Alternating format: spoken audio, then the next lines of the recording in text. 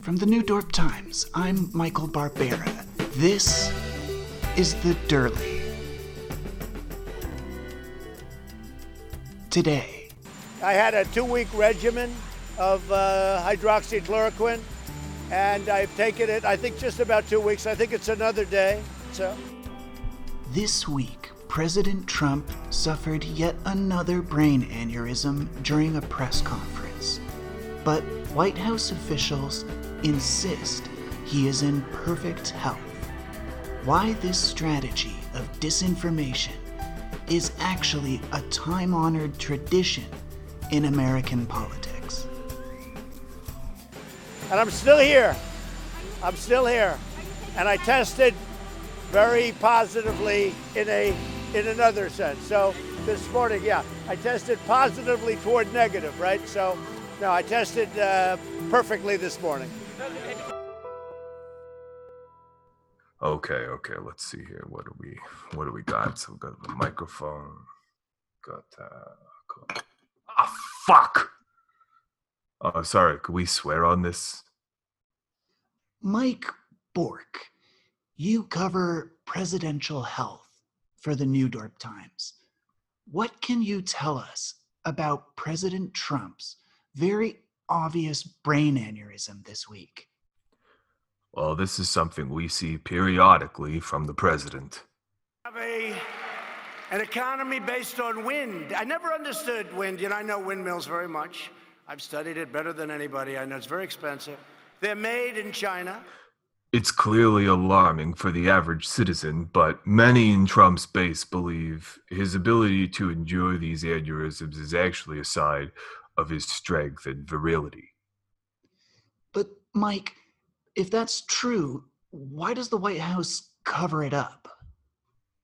Regardless of how Trump's base perceives this issue, the White House has to play to the expectations of educated and non-chud Americans who are more likely to see a president suffering brain aneurysms on live television as a deeply alarming sign of the competence and capabilities of our commander-in-chief.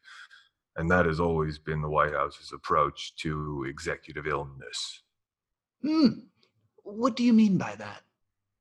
Think back to the accusations that President Obama had been possessed by demons, something he himself had laughed at. I was reading the other day, there's a guy on the radio who apparently Trump's on his show frequently. He said, me and Hillary are demons. Said we smell like sulfur. Ain't that something? But it was true. President Obama really was possessed, at least for some time, by Artifice, the abhorrent lord of grudges who causes arguments between friends. The White House summoned an exorcist, Gabriana De Mayo, who flew in from the Vatican to treat him. It's not just presidents who get this treatment either. Look at Hillary Clinton. In 2016, there was a lot of speculation that she and her officials had been covering up a bout with pneumonia.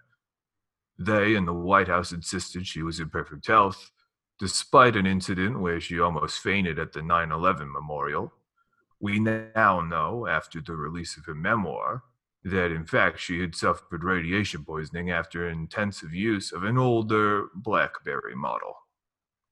Adams had kidney disease, Reagan had gangrene below his collar, all the Kennedys were sick. JFK's strange physical jerking motion as a reaction to Lee Harvey Oswald's bullet is now publicly celebrated as having been a restriction of the back brace he wore for a treatment of a massive infection of presidential syphilis.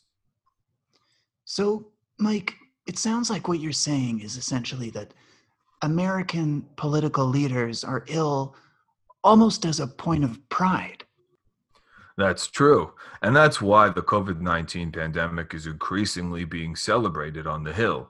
There's been a growing anxiety from as early as 2004, when the failure of the SARS outbreak helped lead George W. Bush and his advanced encephalitis to a second term, that Americans simply were not sick enough to maintain the established democratic process, and that we might actually run out of presidential candidates before 2032.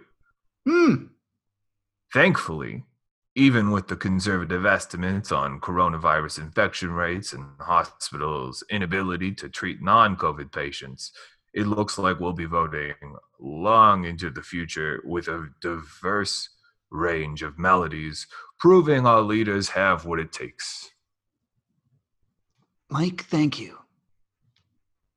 Thank you, Michael. Here's what else you need to know today. We're doing everything we can to keep citizens safe.